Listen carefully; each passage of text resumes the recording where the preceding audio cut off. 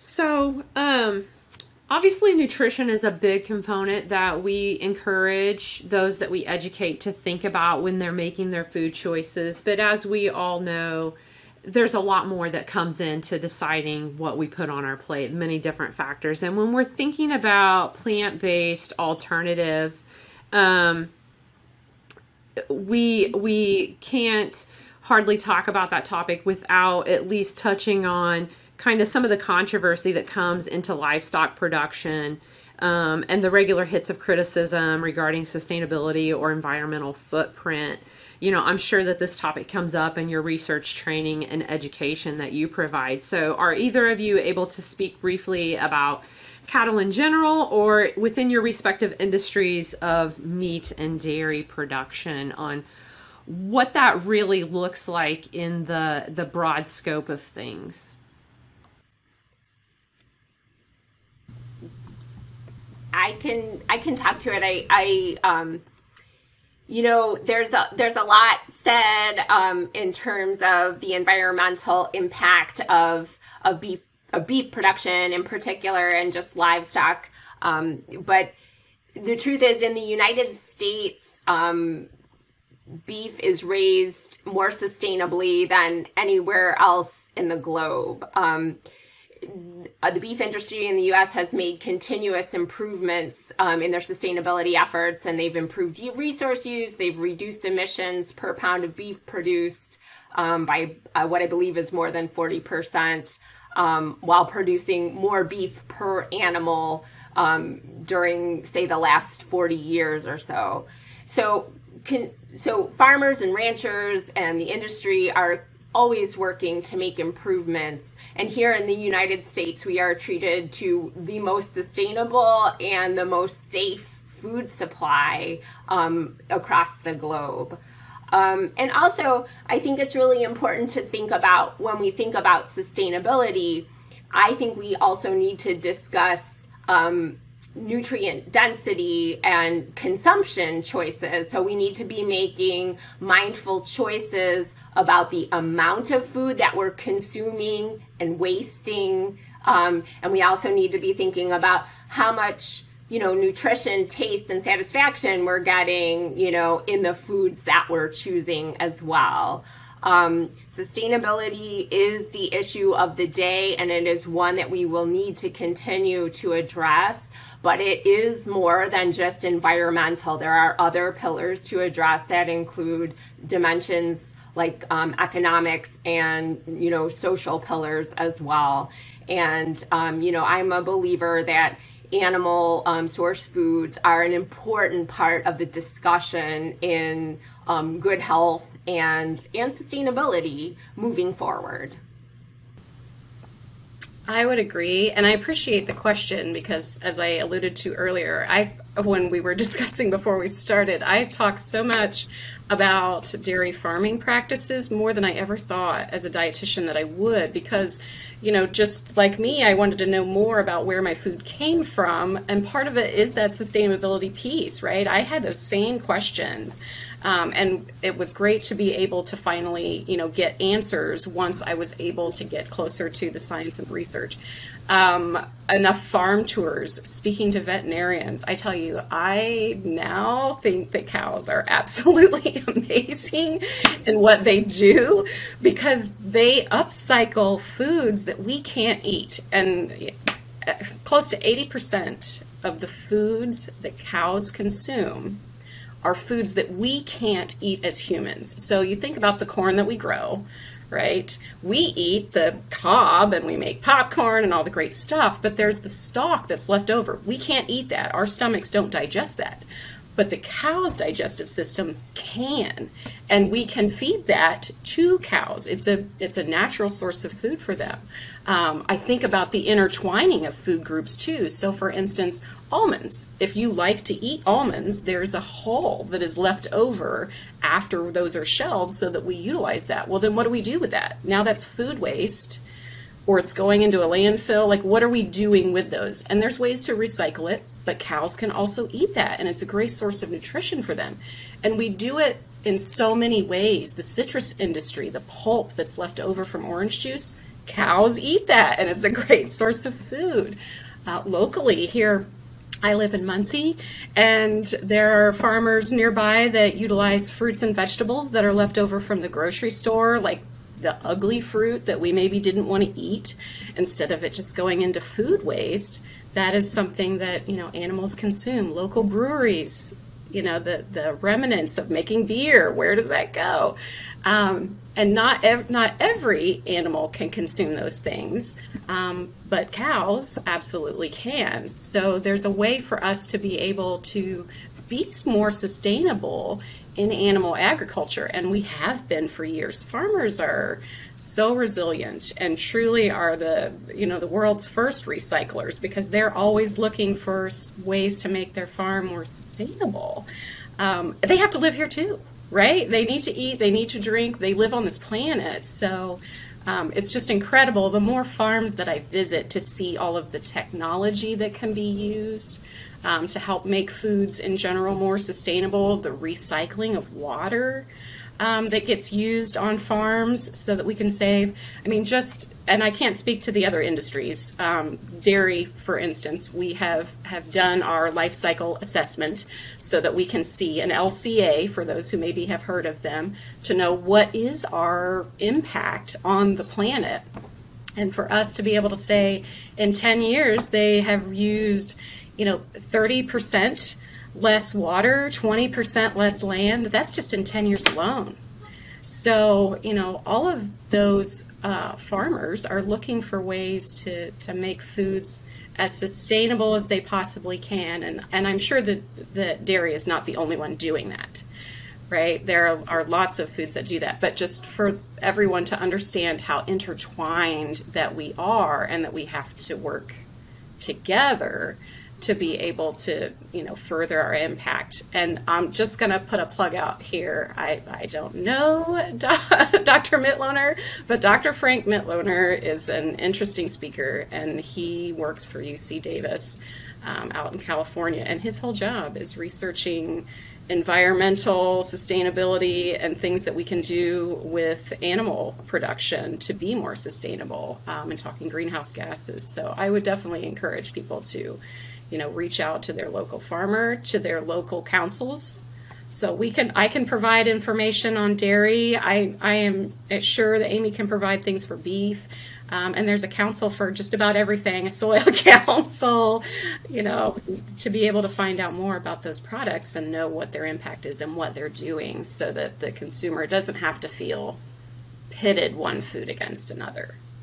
Yeah, Hannah, you make such great points, because as consumers over time, as we've moved further away from being on farms, like we've moved far away from agriculture. So people living all over the United States, for example, don't really have a familiarity that, say, our grandparents may have with what farming practices are. And so our roles, I guess, as dietitians, and the extension is doing such a great job by helping educate people that, for example, just what Hannah was saying, the role that ruminants like cows play, because they have this unique digestive system. If you aren't in agriculture, you don't learn that. So you don't know the unique roles in the food system that cows play. That you don't know that they're eating the stalks of corn that humans can't eat. You don't know about this superpower that they have, where they can upcycle some of these foods and make protein through milk and meat. But as we continue to, move away from agriculture in our everyday lives, the importance of things like extension and the roles that registered dietitians play is increasingly important in helping educate and helping consumers make good choices and answer their questions even about agriculture. I love this conversation, and Hannah kind of said it's what got her to be a registered dietitian, and me as well. I actually grew up on a pig farm as a young child, and I was sitting at Purdue University in school. I actually started out in ag and then was like, what am I doing here? I want to go talk about food and nutrition.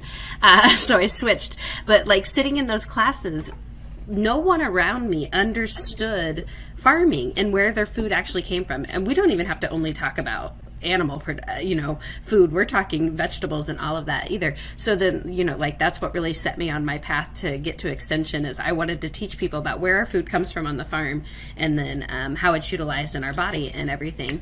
And so I was going to ask Hannah, but you already said if someone wanted to go on a farm tour, they can get in contact with probably any of the councils. There's a beef council, there's dairy council, there's a pork council, and there's not only a national one, but there's typically one in each state as well. So I know Amy's not joining us from Indiana.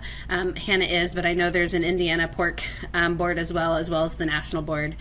She said soy as well, so there's a soybean board, that sort of thing. If people are interested in going on those tours, those organizations typically have some farmers who are willing to give tours to the public. Absolutely. And I'm glad that you mentioned it, Monica, because we have been doing virtual farm tours actually for we've been doing them for a few years, but we did them mostly for schools, like elementary schools, who, field trips just aren't always a thing anymore. It's very difficult to get students to be able to take a trip to the farm. So virtual farm tours have become not only very popular for educators to be able to use for their students, but during COVID, when we just really couldn't bring people together, and certainly there's still, caution to be taken right now. There might be a lot of people who are concerned about, how a large group on a farm tour, should they be around them? But a virtual farm tour is an interesting way to be able to kind of see. And so we actually have several. We do them. We'll have 3 coming up this fall. At winnersdrinkmilk.com. You can just look on our website. We have information there, and our YouTube channel, Indiana Dairy. We have a lot of recorded ones from all over the state. So, and I know that that's become popular with many other organizations as well. So don't feel like if you can't physically go to the farm that there's not a way for you to still be able to connect with the farmer who produced the food that you're enjoying and that you want to know more about. And for beef, I know that there is an Indiana Beef Council, and I also know to get started, if you're interested in some more virtual resources on beef production practices, sustainability, and nutrition, beefitswhatsfordinner.com has quite a few resources, including videos and kind of virtual tours too. So that's a resource readily available. Thank you guys so much for all this information. We started talking about nutrition, and I kind of want to go back to that a little bit because as Tanya made the point with the sustainable piece we're talking about, that plays a role in what we're choosing to eat. But I always like to tell people when they're making these choices, it's all about what your goal is. And so if your goal is to eat healthier by choosing those plant alternatives, are you doing that? And I think based off of our conversation earlier, it's a big maybe. Depends on your needs. And reading that food label is going to help us. But too, Amy, that study's showing us that the food label doesn't tell us the whole story either. So there's a lot of pieces to that. But Amy, you mentioned too that you have 3 little ones at home. So that's another factor that plays into people's decisions. What else? What are some other things that are factoring in that maybe people should consider between plant alternatives and beef or dairy products? Great question. There's just so many factors when choosing foods. In my time at school, so becoming a dietitian, probably one of the things that we learned the most about was the nutritional value to something, is how much of each nutrient is in them to help us make those choices. For instance, sometimes I get this question just with dairy about, whether or not there's enough omega-3 in, a particular type, whether it's organic or conventional. And I tell them, there's not a significant difference there, okay? As I would tell you, if you want to increase your omegas, to eat fish. It would not be. So thinking about what's in each food. But then we also talked a lot about religious practices. People's faith Sometimes helps them to make certain decisions about what it is that they're going to choose for their family and for themselves. Health conscious, as you mentioned, Monica, if you are trying to reduce your cholesterol, there are going to be certain foods that are going to be better for you. If you're diabetic, for instance, there are certain foods that tend to assist with blood sugar control a little better than others as you're trying to combine your proteins and your carbohydrates and make sure that you do that throughout the day. I feel like there's so many factors, and we're so fortunate, truly, in this country to have such an abundance of food to choose from.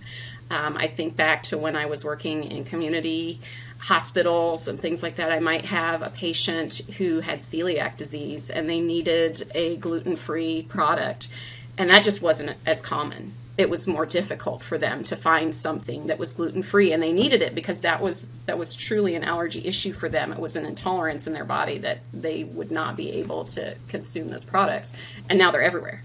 But it was because really of, I hate to say it, but I would call them fad diets. Just like it became popular to suddenly eat gluten-free or free of something. There's free of something on all kinds of labels, right? Free of sodium, free of everything. And that's a whole nother animal in of itself. When I see the gluten-free water, I'm like, well, there isn't any gluten in water. So, but the average person maybe doesn't know that, and that's okay. That's our job as dietitians to help them with that, but it just can be frustrating sometimes in the advertising for some of those things that it can be very misleading for consumers in that capacity. But, just remembering that health is a choice, local foods. Some people want foods that are literally within 50 miles of their house, and that's fantastic. But it means you're probably not going to get avocados, right? If you live in Indiana, it's in the winter, we're not going to have tomatoes unless we canned them. So just being conscious of each other's choices, and I feel like respectful of those choices, because we all have different reasonings for the foods that we choose. And it's our role as dietitians, and for those of us like Amy and I that work for the differing checkoff councils, to provide the information to help them make decisions that are appropriate for them. For sure. And you make such great points, Hannah. And, I was trying to think as Monica was asking the question, and as consumers, looking through my consumer lens, we are faced with so many choices. As you mentioned, Hannah, we are very blessed to be able to go to a store in our country and be able to find we have choice. Not only do we have plentiful food, but we have choices in that. So then I had to think, okay, through my mom lens, what drives me? And I guess when I look at it through my dietitian mom lens too, what I want my kids to learn is that convenience sometimes has to be the driving factor, but I want your good health to be one of your main focuses. And I believe that your good health comes from making your diet, your exercise, your sleep, your priorities. And so to me, that means I have to make the time to menu plan, purchase, and then prepare real foods. So that means it's going to take some of my time every day, and I've got to make the time for that because I think it's important. And so I want to teach my kids that, because I also want us to have that shared experience of a family meal together, like a dinner. For some people, breakfast or lunch may work better. For my family, it's dinner, because I think that shared family time together around the table is really important. A meal that maybe we all contributed some preparation, thought, and maybe the thought is, hey, Mom, I really love tacos, or I really love fajitas. Can we have that on Tuesday night? And so maybe they contributed that thought, and then I put it on the menu and I purchased the foods and we helped cook it together. But I think that those things are important. So I think the driving force for me is my goal is good health. And I think having a high quality diet contributes to my good health. So I need to make the time and put it as a priority, how to plan the foods, purchase the foods, prepare the foods so that we can have a quality meal and quality food choices in our house. I love it. This is all such great advice. And so many things I didn't even think of there on what decisions go into our food making. But Hannah, you did mention fat content and saturated fat, I believe, specifically when you were talking about yours. And that's something we haven't really talked about today with these two products, because I think that's probably the driving force in driving people away from either dairy products or beef products is their fat content. But just like there's an alternative that you can choose, there's lower fat options in both dairy products and beef products. We can buy skim milk, lower fat yogurts, whatever, and you can buy leaner cuts of meat. So, you know, the sirloin and those types of cuts are what's going to be better for us, as well as if you're looking at ground meat, you can buy lower fat content ground beef. But I know too, when we think about eating these products as well and having an alternative, so if I'm choosing to eat hamburger and french fries every day with a side of ice cream for dessert, this isn't really following a healthy dietary pattern anyways. So is having an alternative going to help us? Probably not, because those are still not following a healthy dietary guidelines. So trying to choose maybe some of those lower fat beef or dairy products, pork products, chicken, fish, whatever you want to consume is going to be a better option than having a diet high in alternative ice cream or alternative hamburgers in the first place. Absolutely. So I think sometimes people think for a plant-based burger, for example, they're like, oh, it's plant-based. I can eat that instead of vegetables. But no, you can have the plant-based burger, you can have a beef burger, but to have a healthy diet, you need to include, you need to top that burger with some veggies or serve it with a side salad, because the company it keeps is equally important. Your diet is made up of many choices, many pieces on the plate, and you've got to, maximize, in order to make every bite count, you've got to maximize each of those little positions on your plate throughout the day. I would agree. And just thinking, considering I can appreciate, obviously we do recommend low-fat dairy products in my world. But I know there's a place for whole milk. I see children, we encourage from that 1 to 2 at least, 1 to 3 that they're drinking whole milk because they need the fats that are in it for their brain to develop. So and fat is an essential nutrient, right? Yes, so we need fat, so it's okay to have it. But to your point, Monica, you don't want to just have like high fat everything every single day, and looking at a variety of fats, that you have in your diet, so that, yes, there's going to be some saturated fats if you're consuming animal products, but there's saturated fat in coconut. So, it's kind of like, well, it's a little either way. Coconut's a plant, but it's still a way to get it. It's not necessarily a terrible thing to have it, but I would agree sometimes people shy away from some animal products because they have concerns about that. And I would reassure them that there is some needed in our daily diet. It's all about the portion that we choose, how often. When you're dealing with the elderly, I used to work in long-term care, their ability to consume food sometimes is more difficult as it gets harder maybe to chew and swallow, or maybe they don't have as much availability for food depending on where they live, what they like or what tastes good. So I probably would recommend a higher fat milk for them if I knew dairy was something they were still consuming, but they were not consuming, another product. Meats can be difficult. So, maybe a lean ground beef is what they choose. Or if they like high fat beef, maybe I encourage low fat dairy and their fruits and vegetables so they get well rounded. So there's no perfect diet or meal plan. It's all about trying to make it fit for your life and your lifestyle to be as healthy as you can be. And I'd be really remiss if I didn't mention, there are those of us that do not have enough food. And sometimes the higher fat food is what is provided for them, or something that's higher in sodium. So looking for ways for them to still be able to consume a healthy diet, and modify those foods so that they are healthier for them, or that they get enough calories needed entirely. If they don't have enough for 3 meals even a day, that could be a problem. They may need to eat higher in fat or higher in calorie just to maintain, because they don't get enough opportunity for food. And certainly in that affordability equation, that is where sometimes animal products can be most beneficial, because they have a lot of nutrition, even the higher fat version. So say in the example of beef, maybe 80% lean ground beef is more affordable option.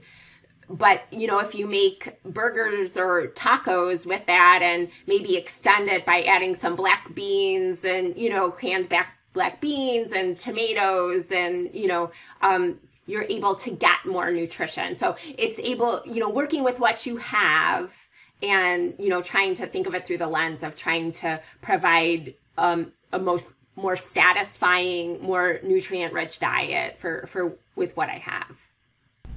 I love that you guys talked about the importance of fat too, because I think you both are familiar with Dr. Mattis, researcher at Purdue. We had him onto the podcast to talk about his research with fat and all of that. So we had a great lesson from him on the importance of fat in our diet. All right, guys, this has been really awesome and educational. I know I have learned a few things that I did not already know. So here's kind of my recap from what I learned. If we are trying to choose what to put on our plate, it is a personal decision. Nobody can make that decision for us, but also no one can give us the answers either.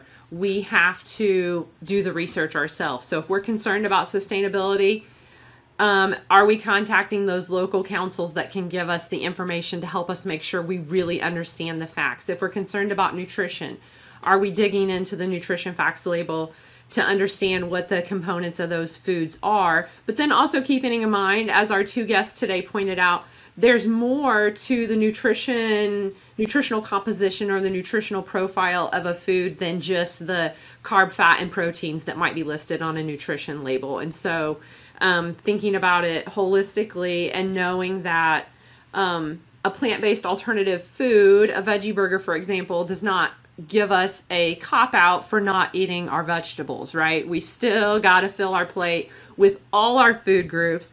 So the first step is to know what our goals are, research those goals to make sure that we are have all the information to make our decision. And then remember, it's the balance. And I love what you said, Amy. It's all about the company it keeps on our plate, right? I've not heard that before, but I'm going to use that one again. You can have your favorite food on your plate, but what company is it keeping? And so anything else that you would like to say before we kind of do our little fun wrap up today? Did I capture it well? I think so. I think you did. I would definitely just put a plug out there for people, if they have questions, ask a registered dietitian. That's what we do. So looking for one, there is a whole state full of them in Indiana for sure, and across the country. So find one to be able to ask some questions, and they can surely direct you. And then obviously just in today, hopefully that they have learned that there are checkoff councils like the Dairy Council, the Beef Council, there is a pork, a soy, you name it. There's one for cotton, Christmas trees. If you want to learn about those agricultural products, go to them, and certainly using their extension. And thank you to you all at Purdue for inviting us to come and share today. Yeah, thank you. I gotta say too, just among this group, the registered dietitians, I think we do all have a passion for sharing what we've learned. And so I certainly invite people to ask questions, because there are a lot of choices. And you know, even though it's food and we feel like we should be naturals at knowing what to do, there's a lot of choices. So please ask us questions, and please, you know, the internet is a great tool, sometimes great tool, but we have access to more information than ever before. So please, you know, in the case of beef, beefitswhatsfordinner.com is a great place to start for, you know, any information you want to have, you know, you want to get right now. I know dairy also has similar resources, and certainly the state beef councils are a great place to start for more localized information. So let's go ahead, and I'm glad you mentioned your website, Amy. Let's go ahead and mention the best way for folks to connect with you or to learn more. So for the Beef Council, it would be www.beefitswhatsfordinner.com, that one big long phrase all strung into one word. And then for Hannah, for the Dairy Council, I have that your Facebook, Twitter, and Instagram is at IN Dairy, with the IN standing for Indiana. But then on YouTube, they can find you at Indiana Dairy. Is that correct? That is correct. And our website here locally is winnersdrinkmilk.com. And then if anybody has questions in other states and regions where they're from, where they're going to, they can also connect with local dairy councils through usdairy.com. There's information there as well. Perfect. Okay, so our final wrap up for Amy and Hannah. 2 options to choose from. Either what is your favorite food, or do you have a favorite food pun?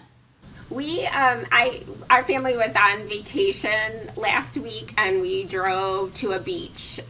So we were listening to Jimmy Buffett on our beach trip with my family. So I think my favorite food and my favorite food fun was were Cheeseburgers in Paradise by Jimmy Buffett. You know, I like mine with lettuce and tomato. So I'm a cheeseburger in paradise. That's fantastic. I love it. And I know it probably just sounds funny since I work for dairy, but dairy truly is one of my favorite food groups. And I would have to go with cheese or cottage cheese. I love cottage cheese. I don't think people really appreciate it for what it could be. It goes with everything. I put it on potatoes, I put it on my salad, I mix it with fruit or salsa and chips. Cottage cheese. That's what I would eat. Okay, so large curd or small curd? I can go either. I usually buy small curd, but I don't like it to be too dry. I like it to be, you know, just not totally soupy, but to have a little bit there. But some people I know up in Michigan, they make it really, they like the dry stuff up there. That's okay. But dipping Ruffles potato chips in it is the best. Why not, right? It has to be Ruffles, though. It's a totally underrated food. It's that savory, creamy goodness. It's so good. And the perfect saltiness. Yeah. You can, you know, it goes well with fruit, but I like the idea. I used to actually use tortilla chips and salsa a lot as a snack. So there you have it, folks. A room full of dietitians confessing how they mix the quote-unquote healthy with the quote-unquote less than healthy to make a tasty treat that we can feel good about. It can be done. So I just want to thank you again for joining us today for this episode of Bite by Bite Nutrition for Life. Be sure to find us on Facebook and Instagram at Bite by Bite Nutrition for Life. Until next time, remember to ask questions, challenge the myths, and stay true to you.